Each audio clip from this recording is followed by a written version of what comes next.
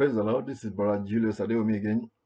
We were going through the book of Hebrews in this series of teaching. Now we are in Hebrews chapter 10.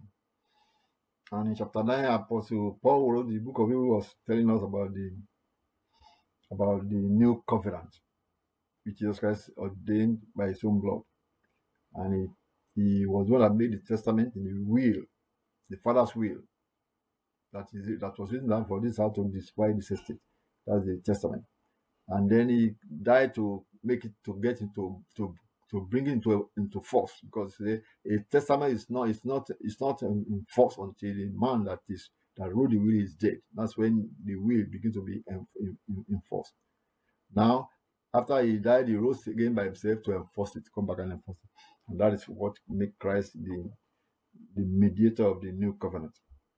And it's the high priest of our profession. So those are all in the book Hebrews chapter 9. Verse 10 now. Let's go to chapter 10 now. For the law, having a shadow of good things to come, and not the very image of the things, can never, with those sacrifices which they offered year by year continually, make the comers thereunto perfect. And this writer is still comparing the old covenant with the new. Comparing the old covenant in the Old Testament, the ritual, the blood of goats and the blood of bulls and so on that they used to cover their sins and sin offering and so on and so forth in their temple. It's comparing that with the new. The new is the everlasting covenant Christ has made once and for all. Our sacrifice is the blood of Jesus Christ, sacrifice once and for all. For anyone that comes to him now, you are eternally redeemed.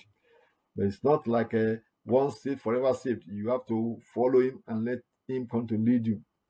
Very important that I point that one, because some other denominations are pointing to this Bible and say we are forever saved. And does that mean you can go and be committing sin and think you are forever saved because you just believe? You say, no, you better live for him, because Christ has eraser. He said, I will not blot out your name out of the book of life. If you can blot out names out of the book of life, that means it's not a forever saved, once saved, forever saved. No, it's not once saved, forever saved. Yes, we have eternal redemption only if you maintain it. You have to stay in him. Stay in him, so that he doesn't have to erase your name from the book of life. That's what Jesus Christ said in the book of Revelation chapter 3. If you don't overcome, that means you're going to erase your name out of the book of life. Now let's continue. Of Hebrews chapter 10, he said that the blood of goats that they use in the Old Testament cannot make those people that are sacrificing perfect. It's like temporary coverage. He said, for then would they not have ceased to be offered if they have been perfected? They don't have to keep offering every year, because that the worshippers, once purged, should have had no more conscience of sins. So you see, when that is comparing that with the New Covenant, when Christ says you are purged, he has put a new spirit in you. There should be no conscience of sin in you. There should be sin no more in you, because sin shall not have dominion over us. So that's what he's saying. So if you say the one that the blood of goats is not perfecting them, then the blood of Jesus Christ better be better let it show that it perfects us in the way we live for him permanently. And any offense, bring it to the Lord Jesus Christ, because that's purging. Verse 3 said, but in those sacrifices in the Old Testament, there is a remembrance again made of sins every year. For it is not possible that the blood of bulls and of goats should take away sins. Verse 5 says, wherefore, when he, the Son of God, cometh into the world, he said, sacrifice and offering thou wouldest not, but a body hast thou prepared me. In burnt offerings and sacrifices for sin, thou hast had no pleasure. That is, Christ was prophesying to King David that all of those sacrifices they were doing in the Old Testament, God has no pleasure in them. He said, but verse 7 said, then said I, lo, I come. In the volume of the book it is written of me, to do thy will, O God. Christ came to do the will of the Father. And the will of the Father is that this Lamb of God is going to be sacrificed for the human race forever, once and for all. His blood was to be shed for mankind. The blood of goats, the blood of bulls, the blood of cattle that they have been using along was temporarily doing something, but the blood of holy person, God is going to use once and for all to take away sins. Verse 9 said, verse 8, above, when he says sacrifice and offering and burnt offerings and offering for sin, thou wouldest not, neither have pleasure therein, which are offered by the law. Then said he, lo, I come to do thy will, O God. He taketh away the first, that he may establish the second. Taketh away the first covenant, so I can establish the second covenant. by the which will we are sanctified through the offering of the body of Jesus Christ once and for all. You hear that? We are sanctified through the offering of the body of Jesus Christ once and for all. It's for the whole world, but anyone that come and partake of it is the one that the sacrifice is for. The sacrifice will work for you when you accepted him. That's why he said, if you don't believe that I am he, you will die in your sins. You have to accept Christ, and then that sacrifice is for you once and for all. Verse 11. And every priest standeth daily, ministering and offering oftentimes the same sacrifices, which can never take away sins. But this man, talking about Christ, after he had offered one sacrifice for sins forever, sat down on the right hand of God, from henceforth expecting till his enemies be made his footstool.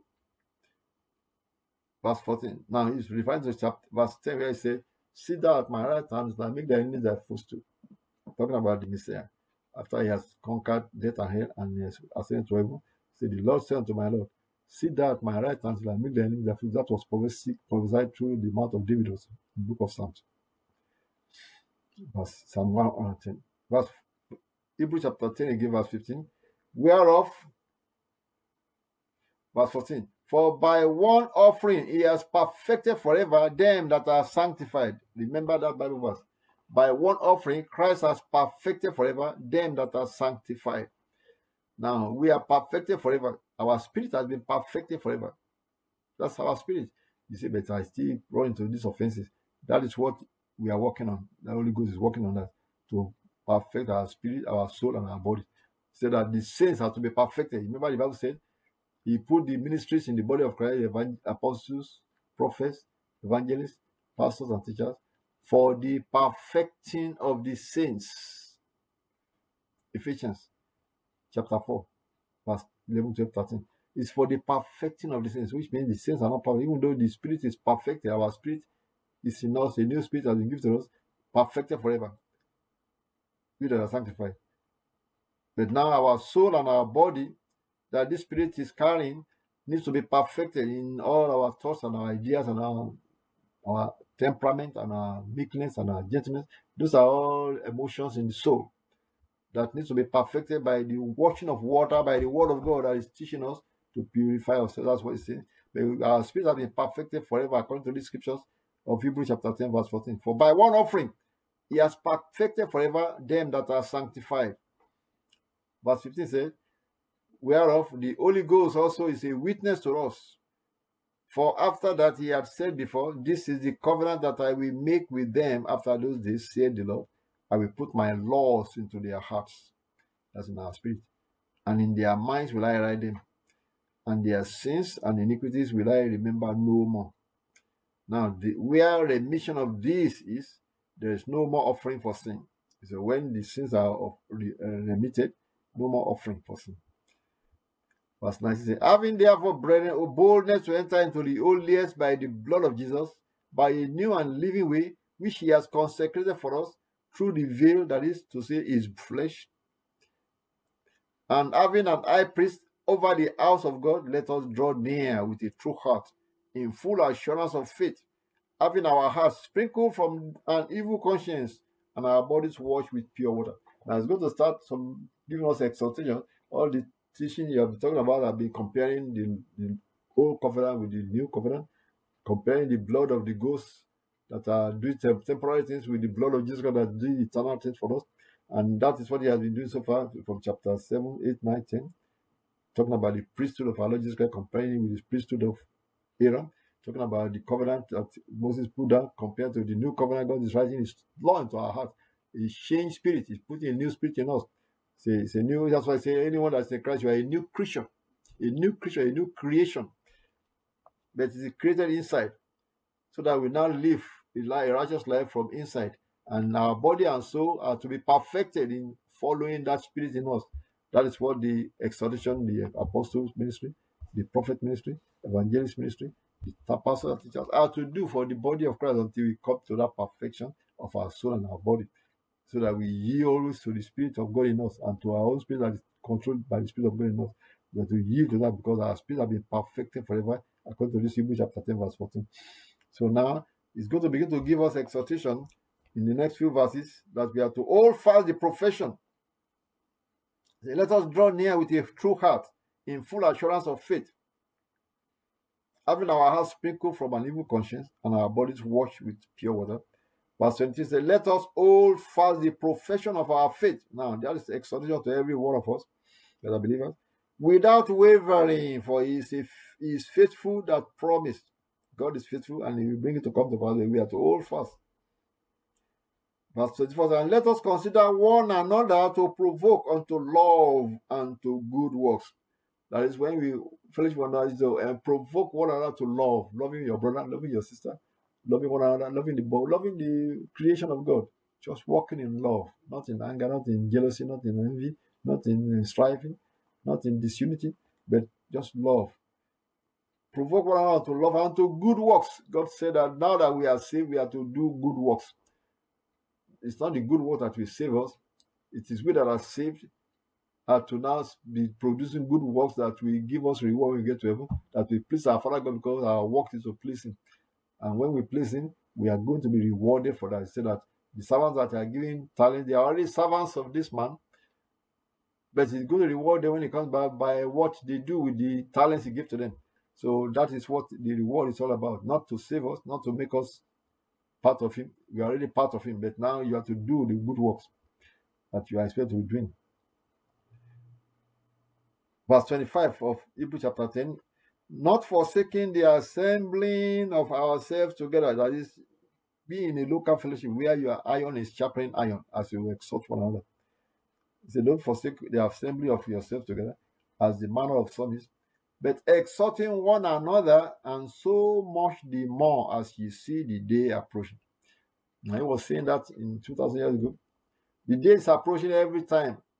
Even those that were getting older, the day of going to meet the Lord does not come in their generation. That day is coming closer, because when they die and leave this planet, the work stops. And what you have done so far is what's going to be rewarded. So that's why you better do something that will be rewarded. If you only do 50%, then you'll be rewarded 50%, because God is not going to be partial. So that's why He's saying, as you see the day approaching, as we in our generation see the day of the Lord coming closer and closer, you better walk more, do good more, do the works of righteousness. Say that good works, love, kindness, gentleness, all those things that will be rewarded by the Lord Jesus Christ. Along with working for the gospel, send your donation to the gospel, it will be rewarded. See, that's part of the work. Verse 26 says, for if we sin willfully, now it's warning people about offenses, because you say you have been saved. It's not forever saved. The one saved, forever saved. No, don't take that mindset. You are saved from your sin, but now live for Him and be careful to fear God. Because very important to walk holily and humbly before God. Because anything that is willful offense is going to mention in verse 26. For if we sin willfully, that you purposely went and did that when you know it was wrong, and your conscience telling you not to do it, and you went and did it, that's like you brush off your conscience, brush off the spirit that is talking to you that don't do this, that's not allowed, and you went and did it anyway. After that, we have received the knowledge of the truth. He said, there remaineth no more sacrifice for sins. Any offense, any sin, if you purposely went and did it, then you see no more sacrifice for sins. That means the blood of Jesus Christ is no more for the person. But a certain fearful looking for of judgment and fiery indignation, which shall devour the adversaries. He that despised Moses' law died without mercy under 2 or 3 witnesses. In the Old Testament, they brought 2 or 3 witnesses to testify that this man did what they say he did wrong, and the punishment for him to be stoned to death, they stoned him to death. Also, he said, just Moses' law. Verse 29 says, how much sorer punishment, suppose ye, shall he be thought worthy, who has trodden underfoot the Son of God, and has counted the blood of the covenant, wherewith he was sanctified, an unholy thing. That if they trample upon the blood of Jesus Christ and say it's not holy, then that means they are not accepting Christ as their Lord and Savior anymore, if they first accepted it. And then they have done despise unto the Spirit of grace, Verse 10 says, for we know him that has said, vengeance belongs unto me, I will recompense, said the Lord. And again, the Lord shall judge his people. Verse 31 says, it is a fearful thing to fall into the hands of the living God. It's a fearful thing to fall into the hands of the living God. Verse 32 says, but call to remembrance the former days in which after ye were illuminated, ye endured a great fight of affliction. Now, it's just warning believers that have surrendered to Christ and we are following the Lord Jesus Christ, not to willfully sin. But willfully sin means that you're shutting off your mind from the Spirit of God that's trying to tell you not to do those is offense, and you willfully go to do it. That's what it's warning about. That there will be, it's like the blood of Jesus Christ does not mean anything to the person anymore. It's a call to remembrance that the former days when you became a believer, you endured a great fight of affliction where people persecuted you and ridiculed you. Don't forget that you suffer for Christ. So, but that is partly why you were made a gazing stock both by reproaches and afflictions, and partly why you became companions of them that were so used. He said, when you are partakers with me, you are all suffering together with us. So don't ever forget that they are going to be rewarded. Don't throw it away. If those things are going to be rewarded, don't throw it away and go into the life of sin or throwing away all your glory that you are already acquiring. Don't throw it away. Verse 34 says, for ye had compassion of me in my bonds. That's Apostle Paul. That's why we know Apostle Paul was one that wrote this book. Talking to this book that when he was in bondage, arrested or beaten arrested by this, he said, you guys have compassion on me. And he took joyfully the spoiling of your goods, knowing in yourselves that ye have in heaven a better and an enduring substance. So you suffered with us when we are suffering persecution. So that's going to be rewarded by God. It's what it's saying in all this exhortation. So cast not away therefore your confidence. Verse 35. Don't cast it away. Cast not away therefore your confidence, which has great recompense of reward. Remember, all the sufferings that we have suffered for the gospel, or some people are beaten for the gospel, some people preach, they were beating their parents and forsaking them because they accepted Christ and followed this gospel of Christ. Say, don't cast it away. Those are your confidence that you are following the true God.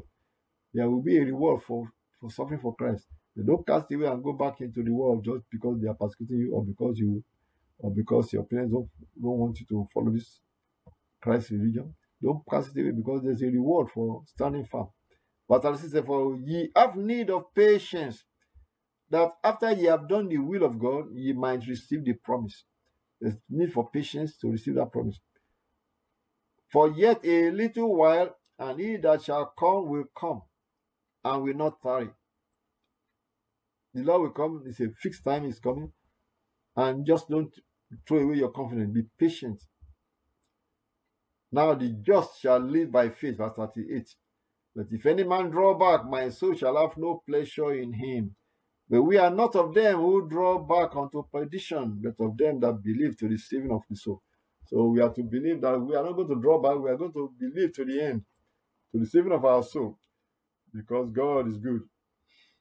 And that is the end of chapter 10.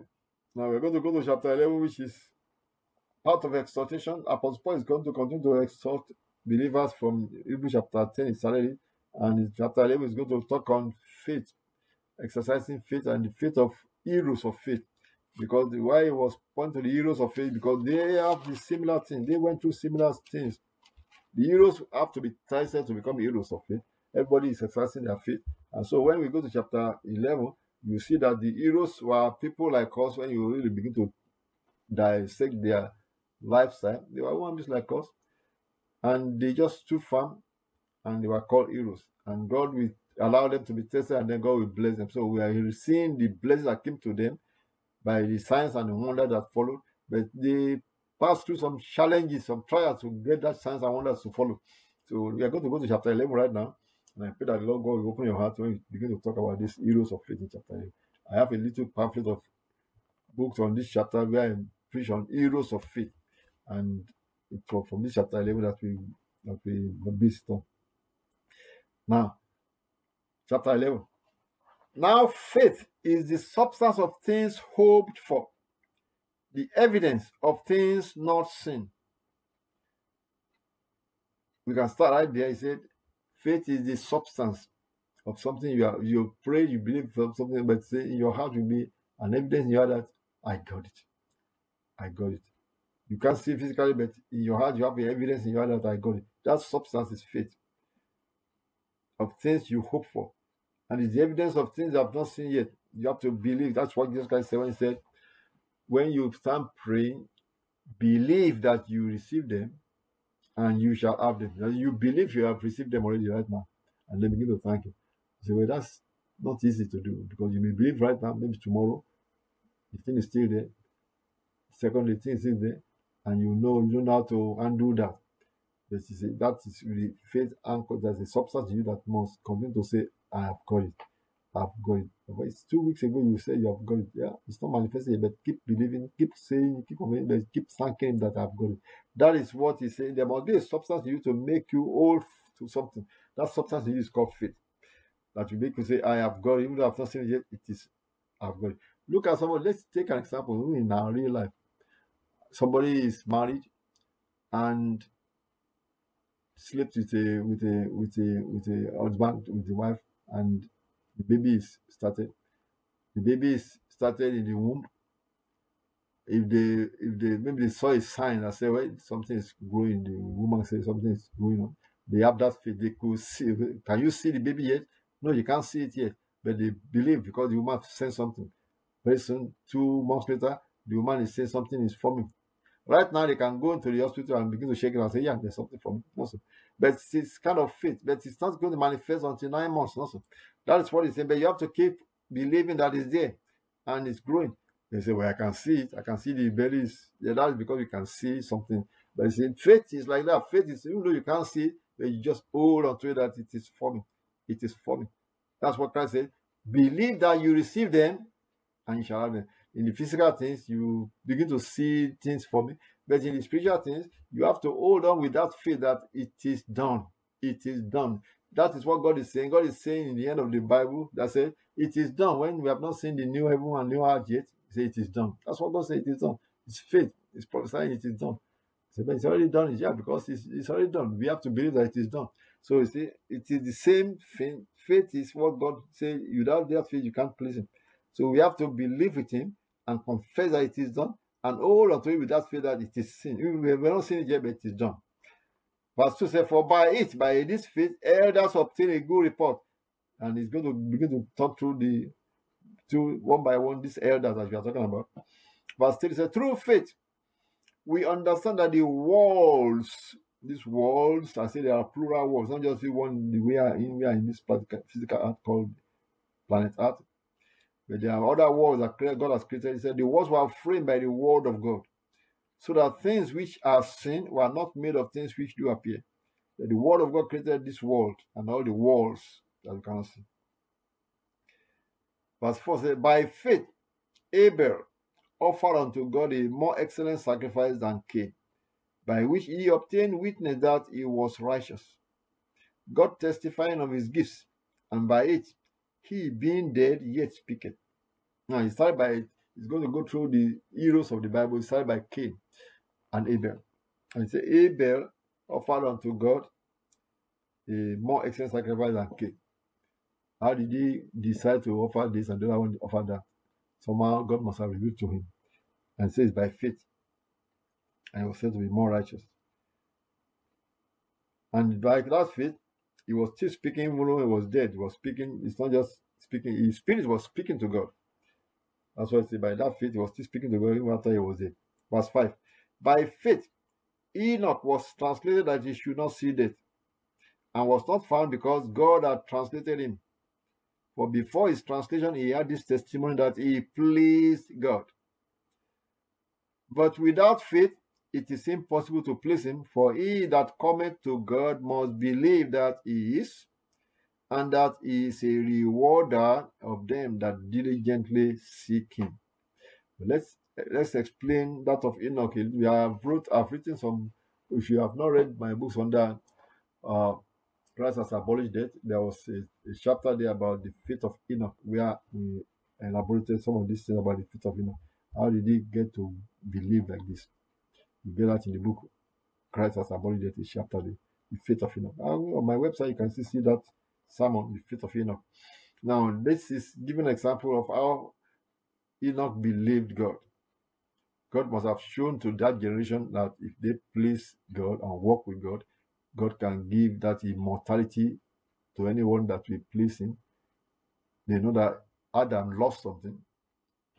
Adam and Eve, when they sinned, they lost something that made them to be naked and that made them to now begin to die. And God said, true to them, if you come back to God and repented and walk with God, God can give that immortality back. But they may have been trying. The Bible said that then men began to call upon seek the face of God. But Enoch in the seventh generation was able to get to the mark. The Bible said he pleased God. So, but without faith, it is impossible to please him. For he that cometh to God must believe that he is, and that he is a rewarder of them that diligently seek him. So we have to diligently seek God. Now, verse 7. By faith, Noah, being warned of God of things not seen as yet, moved with fear, prepared an ark to the saving of his house, by the which he condemned the world and became heir of the righteousness which is by faith. Now, you mentioned this story of Noah. You can go back to read the book of Genesis, Genesis chapter 6, 7, 8, where Noah was told to build an ark. And you can see that it takes faith to even believe that what you are hearing is from God. That's one thing. Did God show himself to him physically? No. He was hearing a voice or a dream also. But many of us are hearing dreams and voices right now too. When we are believers in Christ, we are hearing dreams, we are seeing dreams, and God can speak to you in dreams and visions. So it is the same. That's why I say they are like men like us. We praise them right now because of the result they got. And the result they got was because they followed God and believed, like we are saying. So if you are following God, we believe also, God will be ministering to us like he ministered to them. So Noah was reputed that he feared God and he made the ark as God revealed to him, and he saved himself. By doing it, he condemned those that they believed not, and they didn't repent, and they didn't come into the ark. He condemned them. So that's how we that are believers in Christ Jesus, we that are living right for Christ, we are condemning those unbelievers that refuse to believe, that thought is a man came by evolution, that thought man are monkeys that came through evolution. We are condemning them before God. That's what righteousness will condemn the unrighteous. The righteous people are condemning, just by living among them, you are condemning the unrighteous. The people that are living good, living right before God, are condemning the wicked people. Don't you see that how the other people, even in the world, people will tell you that when they see somebody that is doing wicked, don't you see your brother that is doing better? That the person of that good person that is doing better is condemning the one that is not doing well. That same way is what he's saying there, that we that are living right for God, we are condemning those who refuse to live right, and they thought nobody can live right. No, some people can live right. If you come to God, he's going to wash you and fill you with himself, with the Holy Spirit. We're going to continue this chapter 11 because this chapter 11 is very deep. We continue in the next broadcast. God bless you.